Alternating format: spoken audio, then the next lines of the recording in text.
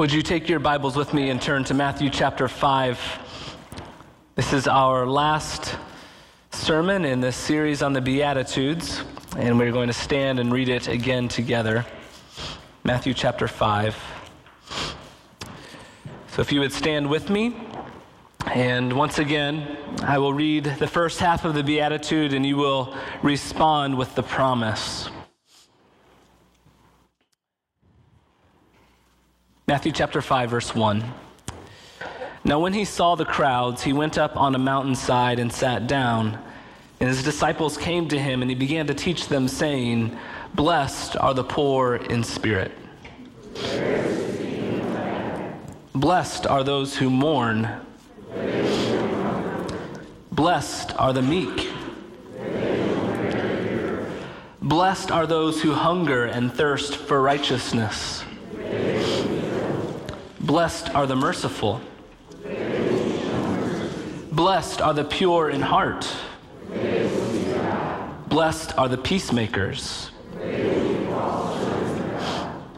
Blessed are those who are persecuted because of righteousness. Blessed are you when people insult you, persecute you, and falsely say all kinds of evil against you because of me. Rejoice and be glad, because great is your reward in heaven. For in the same way they persecuted the prophets who were before you. Amen. You may be seated. Now you may remember that the reason I felt led to do this series on the Beatitudes was because our church was beginning to host a Celebrate Recovery meeting here on Tuesday evenings. And when we first started that, I began to talk to some others in the city, other pastors and leaders in the city who were starting that, and asking them, what should I do in order to make this a success? What can I do to make sure that Celebrate Recovery gets off to a good start at Broadway? And I met with Rick Hawks, a pastor at the chapel. We had dinner together one evening, and one of the suggestions he gave to me was to begin by preaching on the Beatitudes. Because Celebrate Recovery, part of the curriculum for that is reflecting on the Beatitudes and the way we live those out in our lives. And so what I'd like to do as we begin today is to call Bill up. Bill Dumbacher is our fearless leader for Celebrate Recovery, and just ask him to share a little bit of how things have gone the first few weeks and how we can be praying for you all. Okay, thank you. Yep. It has gone pretty well. First of all, I want to just say thanks to you, Ryan. It has been truly a blessing, not only coming alongside, here, but in other ways, helping us to get started. And it's been a much better transition than I could have hoped for. This is something that God called me to probably several years ago. And really kind of put it on my heart this summer. And it has been a blessing to see the people coming and recognizing what we're there for.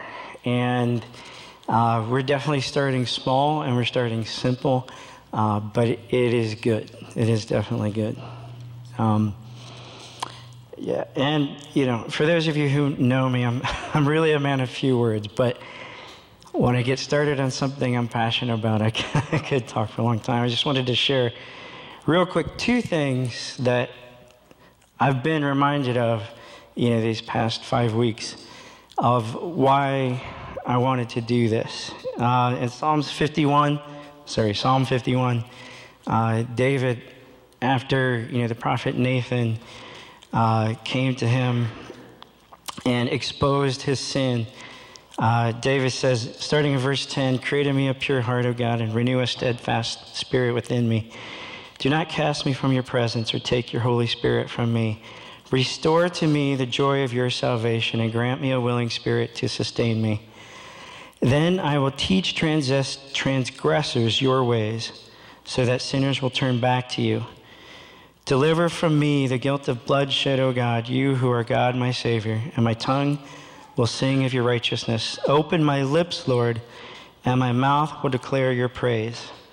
And this is what I'm doing, and this is what the people who are helping me to lead this are doing is we are taking what God has given us, our recovery and our hope and the change in our lives, and we are able to help others come along with us.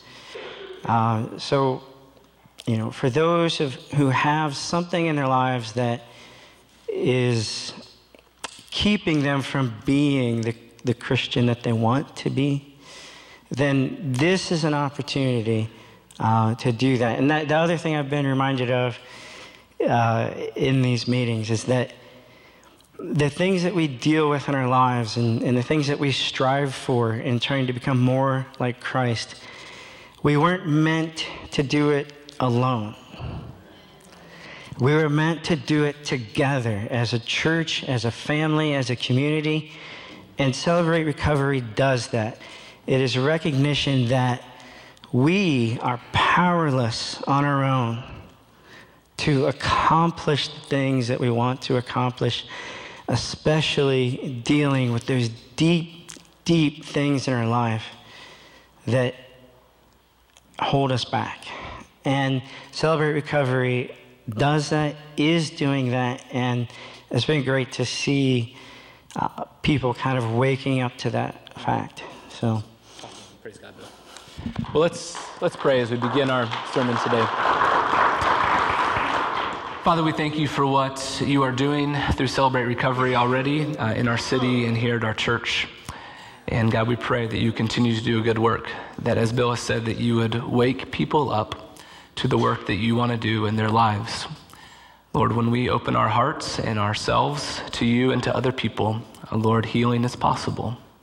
And so, Lord, may you continue to do that through Celebrate Recovery. God, we thank you for Bill and for the other leaders and for the work that you're doing in them as they lead, as they step out in faith.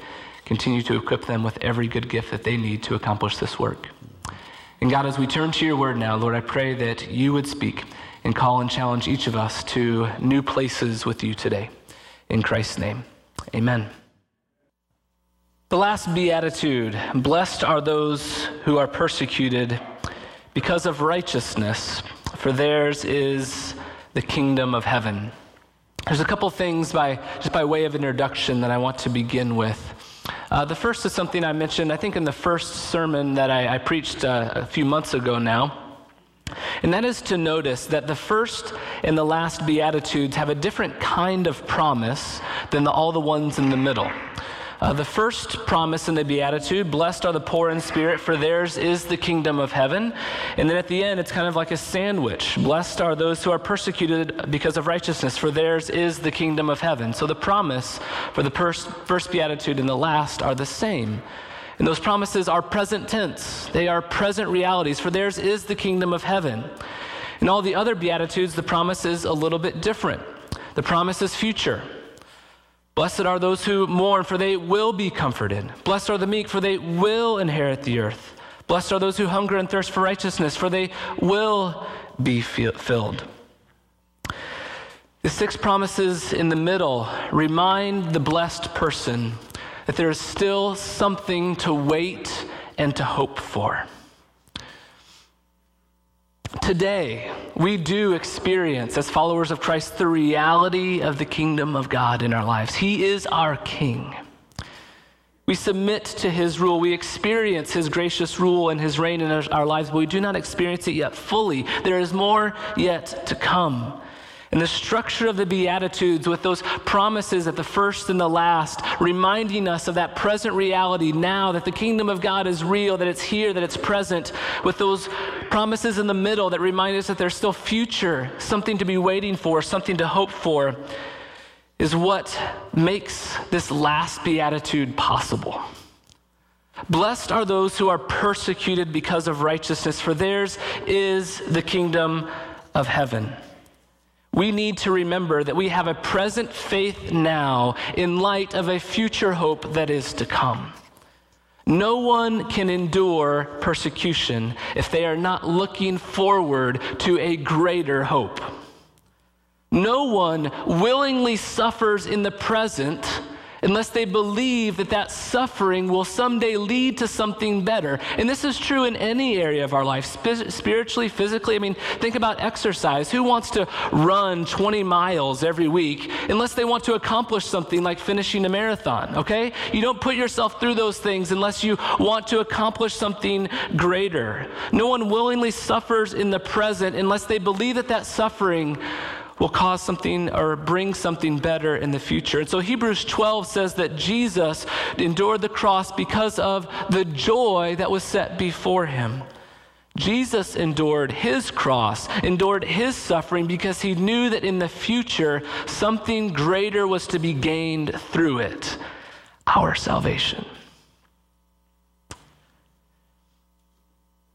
The second thing that I want to say by way of introduction is to say that this last of the Beatitudes, blessed are those who are persecuted for righteousness' sake, that Jesus is clear that we're not blessed if we're persecuted for any reason whatsoever. We're blessed because we're persecuted for righteousness' sake. In other words, blessed are those who are persecuted because they do the right things. There's some people who are persecuted just because they're mean. But blessed are the peacemakers comes before blessed are the persecuted. Blessed are those who hunger and thirst for righteousness comes before blessed are the persecuted. Blessed are the merciful, blessed are the meek, blessed are the poor in spirit comes before blessed are the persecuted. And these characteristics in the Beatitude describe a single person living in the kingdom of God. The Beatitudes don't describe different kinds of people, like some of us are poor in spirit, and some of us are merciful, and some of us are hunger and thirst for righteousness. These are all characteristics that the Spirit is cultivating in all of us as followers of Jesus. I remember when I was in college, there was an itinerant preacher that showed up on our campus one day. He called himself Brother Jim. And Brother Jim stood on campus and he began speaking. He wasn't preaching because there was no gospel in it. He began speaking and telling about how all of us on the campus were drunkards and all the girls were whores and all the students there were going to be going to hell, et cetera, et cetera, et cetera. And after a while, Brother Jim started to get persecuted. Students started yelling back at him and calling him names, and he began to declare, "Blessed am I because I'm persecuted in the name of Jesus." Brother Jim wasn't merciful. He wasn't a peacemaker. He wasn't poor in spirit. He wasn't meek. For the most part, he was just being mean. He wasn't persecuted for the sake of righteousness. So Jesus is very specific here. Blessed are those who are persecuted for righteousness' sake. Those who are poor in spirit and merciful and meek and who hunger and thirst for righteousness and are persecuted for it. Now the question for us as we live in the United States is, how does this passage of Scripture relate to us? Do we as Christians suffer from persecution here in the United States? Here at Broadway, we are very careful to pay attention to the fact that we are part of the global church. We're very careful to recognize that most of our brothers and sisters in the faith are not Americans. And most of our brothers and sisters in the faith are from different parts of the world. And we know, and each year we even recognize and set aside that Persecuted Church Sunday where we pray for and recognize and remember the persecuted church throughout the world. And so we know, and we're very aware here at Broadway of the physical suffering that our brothers and sisters in Christ are facing in other parts of the world. Some of them are put in prison, others are tortured, others are killed. This is happening on our planet today. Now, that kind of persecution is not happening, at least not in a widespread way here in the United States. It might at some point, but it's not happening now. But there is another kind of persecution that you and I need to be on guard against right now in the United States as Americans in 2017. There is no other book in the Bible other than the book of Revelation that speaks more about suffering as a Christian than the book of 1 Peter. I want you to encourage you to turn in your Bibles to 1 Peter. In this letter, Peter is writing to a group of churches that are going through suffering. Being faithful to Jesus in the midst of suffering and persecution is the theme of the entire letter. I just want to read a few verses for you, for you to get a little hint or a little taste of some of what Peter has to say. I'll start at 1 Peter 2, verse 12. Live such good lives among the non-believers that even though they accuse you of doing wrong, that they may see your good deeds and glorify God on the day he visits us. Chapter 2, verses 20 through 23. How is it to your credit if you receive a beating for doing wrong and endure it?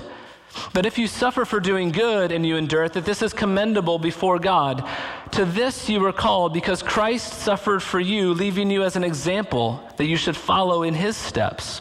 He committed sin, and no deceit was found in his mouth. When they hurled their insults at him, he did not retaliate. When he suffered, he made no threats. Instead, he entrusted himself to him who judges justly. 1 Peter chapter 3, verse 9. Do not repay evil with evil or insult with insult, but with blessing, because to this you were called, so that you may inherit a blessing. 1 Peter 3:14. Even if you should suffer for doing what is right, you are blessed. Do not fear what they fear. Do not be frightened, but in your hearts set apart Christ as Lord. 1 Peter 4, verse 14.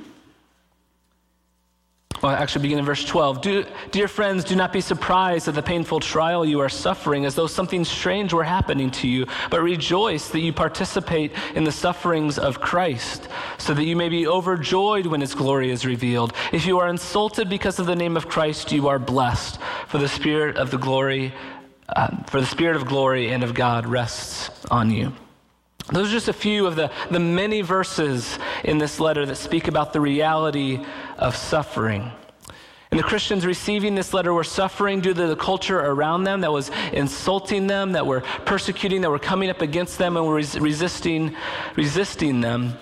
And Paul writes this to remind them that as they suffer, that they should suffer as a reflection of Jesus, that they should follow in his example.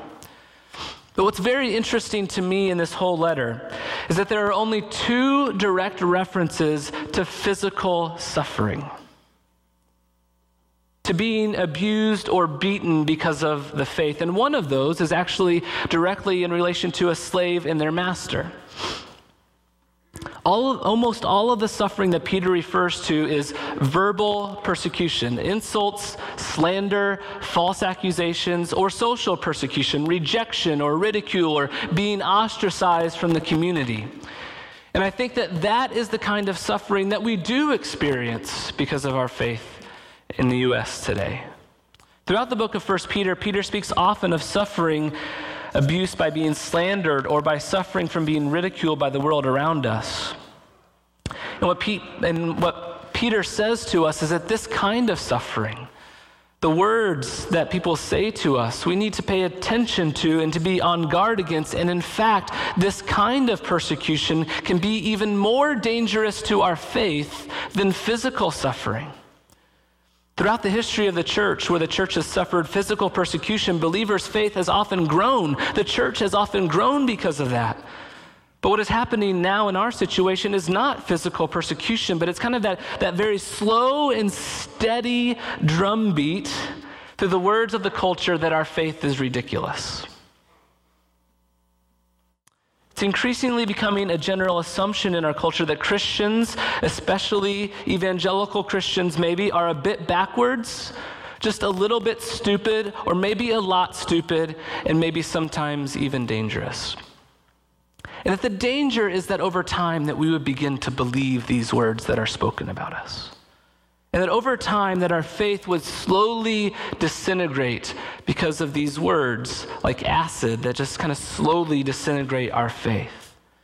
And it's no wonder that Peter would write a letter reminding us of the danger of this fear of rejection, or these words of slander, or these words of criticism. Because you remember, on the night that Jesus was arrested what did Peter say to Jesus so boldly in the upper room? I will never deny you, right? I will never deny you, Jesus. And Jesus said, you will. 3 times you will deny me, Peter. Jesus, I will not deny you. And so then Peter has his moment in the garden where he sees these Roman soldiers coming at him, and he says, here's my moment to prove to Jesus that I will not deny him. And he takes out his sword and he cuts off one of the men's ears. See, Jesus, I will stand for you against these soldiers who are coming against you. I don't care if they hurt me or harm me or even kill me, Jesus, I'll stand for you.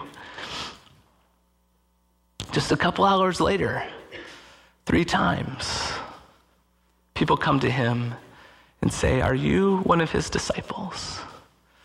And for fear of looking foolish, of following a man who's being arrested, Peter denies his Lord 3 times. It's no wonder that Peter would write a letter warning us of the dangers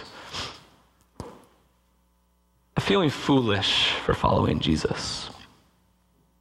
It's unlikely that anytime soon in America that you and I are going to be faced with the choice to either renounce our faith in Jesus or go to jail, or renounce our faith in Jesus or die. It's unlikely that we will have a moment like that in our life.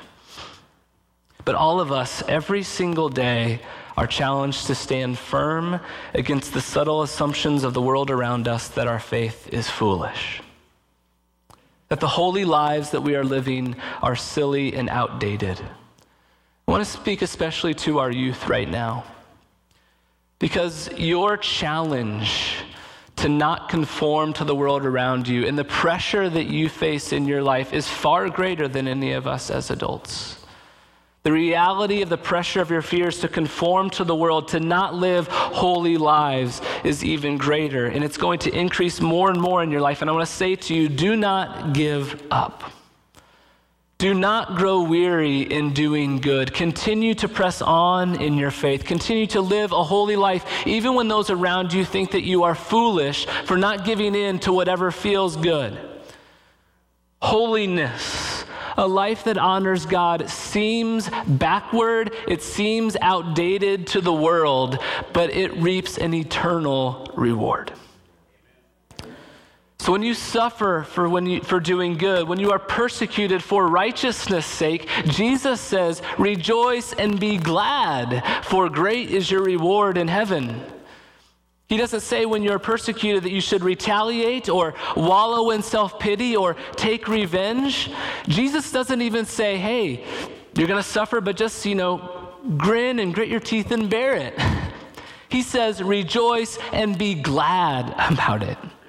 And Peter says the same thing in his letter. Don't be surprised if you suffer for the faith as if something strange were happening to you. Instead, rejoice and be glad. This is what we should expect. Rejoice that you are sharing in the sufferings of Jesus. So this brings us to the challenge of living out this beatitude. As we've gone through these beatitudes, I've been naming some of the challenges that we usually face because of the culture around us to live them out and to be faithful to them. And I've usually named particular characteristics of the culture that make this hard. But the challenge of this last beatitude really comes from within, right? It's our own flesh that screams against blessed are the persecuted. Our flesh seeks comfort, not suffering. Our flesh seeks acceptance, not rejection. Our flesh seeks approval, not criticism. So the challenge for us as we seek to live a righteous and holy life and to be willing to suffer for it is that our own heart, our own flesh is at war against this beatitude. Blessed are the persecuted? No, thank you. So the question that Jesus asks us is this: which reward are you seeking? When we consider persecution, especially the kind that we experience in the United States today that I described earlier, we need to consider which reward are we after? Are we seeking the praise of men, or are we seeking an eternal reward? Men of Broadway, we have a creed that we say every time we get together. And at the very end of that creed, it reminds us that we are called to invest eternally, that we are called to seek with all of our hearts the greater eternal reward. The Sermon on the Mount talks a lot about reward. Jesus warns us to not store up for ourselves treasures on earth where moth and rust destroy and where thieves break in and steal, but to store up for yourselves treasures in heaven. In Matthew chapter 6, Jesus tells us that there's some people who do good deeds in their life in order to be seen by other people, so that other people will see them and praise them because they're such good people. And Jesus says that if they do their good works, if they give to the needy, if they pray or if they fast, in order to be seen by men and other people see them, Jesus says they've received their reward in full. They wanted people to see them, people saw them, they got their reward. There's no more reward left. And so Jesus says that there is another reward that we should be seeking, a heavenly one, a one that's hidden. And so the question for us is, what reward are we seeking? Are we seeking the praise of men? Are we seeking the treasure that this world offers, popularity, influence, acceptance in the eyes of others? Or are we seeking the heavenly, eternal reward? Jesus says, "Blessed are the persecuted, for theirs is the kingdom of heaven." Right now, theirs is the kingdom of heaven. The person who is persecuted is a person who is seeking the reward of their king, not the reward of anyone else. This is why Jesus says theirs is the kingdom of heaven, because the person who is being persecuted, a person who is willing to endure present suffering and hardship, is because they know who their king is right now. And they are living now according to his rule and his reality in their lives. Throughout our time in the Beatitudes, I've offered to you some particular practices that the Holy Spirit uses to make us people who live out the Beatitudes. And I've mentioned this one once before, and I'm going to mention it again here, and that's the discipline of fasting, the practice of fasting. I think more than any other, fasting wages war against our flesh. When we fast, we are telling our flesh that you are not king. As Jesus said to his disciples one time, that he has food that they know nothing about. When we fast, we are training ourselves in a way for suffering. Paul says in Corinthians that I beat my body and I make it my slave. Paul uses this imagery of athletic training to describe the intensity and the diligence that we should have when we are training spiritually.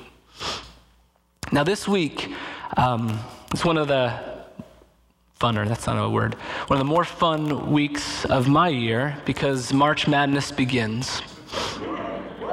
Really enjoy the tournament. I haven't watched a single minute of college basketball this entire year, but I'll watch a lot the next couple weeks.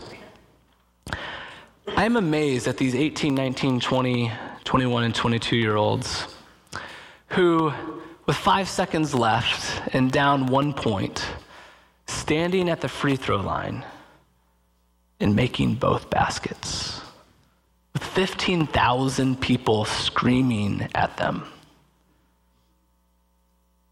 They can only do that because they have shot that shot thousands and thousands and thousands and thousands of times before. If they had not shot that shot, if they had not practiced that every single day, they would have no hope of making both of those shots while 15,000 people are screaming at them. If we live our entire lives always indulging the flesh, if we are slaves to the flesh, if we are always eating at the very slightest pang of hunger, if we're always giving into temptation, if every night we flip on the TV for 2 hours rather than spending some time in prayer or the study of the Bible, if every morning we hit the snooze button until the very last minute and neglect time in prayer, if our lives are characterized by indulging the flesh, then what makes us think that we will ever stand in the face of persecution? In that moment when there are 5 seconds left spiritually, how could we ever stand if we spent our entire lives indulging the flesh and saying, "Flesh, you are king"? And so, we say now, Jesus King. We make our body our slave rather than being slaves to our bodies. And the Bible offers to us certain practices, one of those being fasting, that helps us to train to remember to live under his authority in every area of our lives. A second practice for living out this beatitude of blessed are the persecuted for those who are persecuted for righteousness' sake is simply praying for those that we know who are persecuted. Remembering our brothers and sisters who are suffering causes us to turn to prayer, remembering them, hearing their stories, remembering that these things that we hear happening, these things that we read about, that they are happening right now here in this world that we live in, reminds us that there's nothing that you and I, in our own strength and power, there's nothing we can do to relieve the suffering of brothers and sisters. If it's going to stop, it's something that God's going to have to do. And so we pray. And we pray for them, and we pray for their protection. We do pray for their physical protection, but even more than that, we pray for their spiritual protection. Later in 1 Peter chapter 5, Peter says, "Your enemy, the devil, prowls around like a roaring lion looking for someone to devour. Resist him, standing firm in the faith, because you know that the whole family of believers throughout the world is undergoing the same kind of sufferings. And the God of all grace, who called you to his eternal glory in Christ, after you have suffered a little while, will himself restore you and make you strong and firm and steadfast." Our spiritual enemy is at work in the midst of persecution. He is seeking to cause people to turn away from the faith and to turn away from Christ. And so we must pray for those who are going through persecution that they will stand firm in the faith. Pray for their spiritual protection as well as for their physical protection. And the last practice I want to mention today is fixing our eyes on Jesus. Hebrews chapter 12, verses 1 through 3. "Therefore, since we are surrounded by such a great cloud of witnesses, let us throw off everything that hinders and the sin that so easily entangles, and let us run with perseverance the race marked out for us. Let us fix our eyes on Jesus, the author and perfecter of our faith, who for the joy set before him endured the cross, scorning its shame, and sat down at the right hand of the throne of God. Consider him who endured such opposition from sinful men, so that you will not grow weary and lose heart." There's something in this passage that struck me actually just this morning as I was reading it.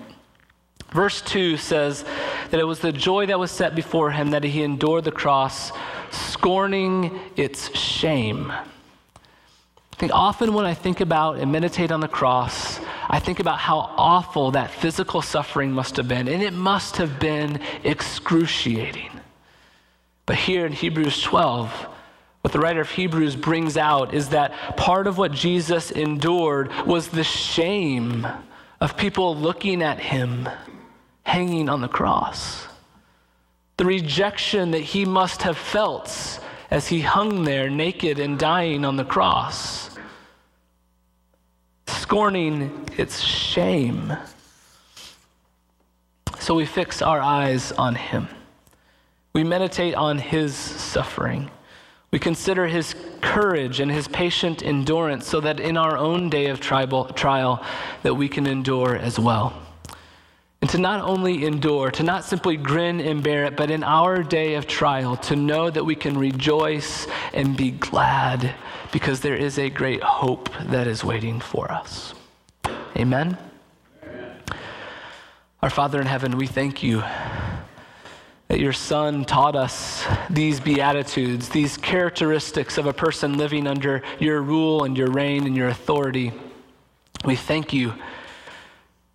Lord, we ask that you would make us people who are poor in spirit, that you would make us people who are meek, that you would make us people who are merciful, that you would make us people who mourn for our sin and for the hurt and evil in our world.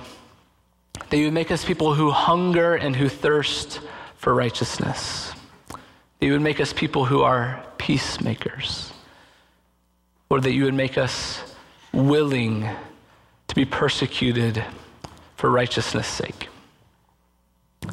Lord, and I ask that we would know the promises that we have read each week here at Broadway. As we have stood and as we have read the scripture together, Lord, I pray that we would know the reality of these promises in our own lives today, that we would experience all of them.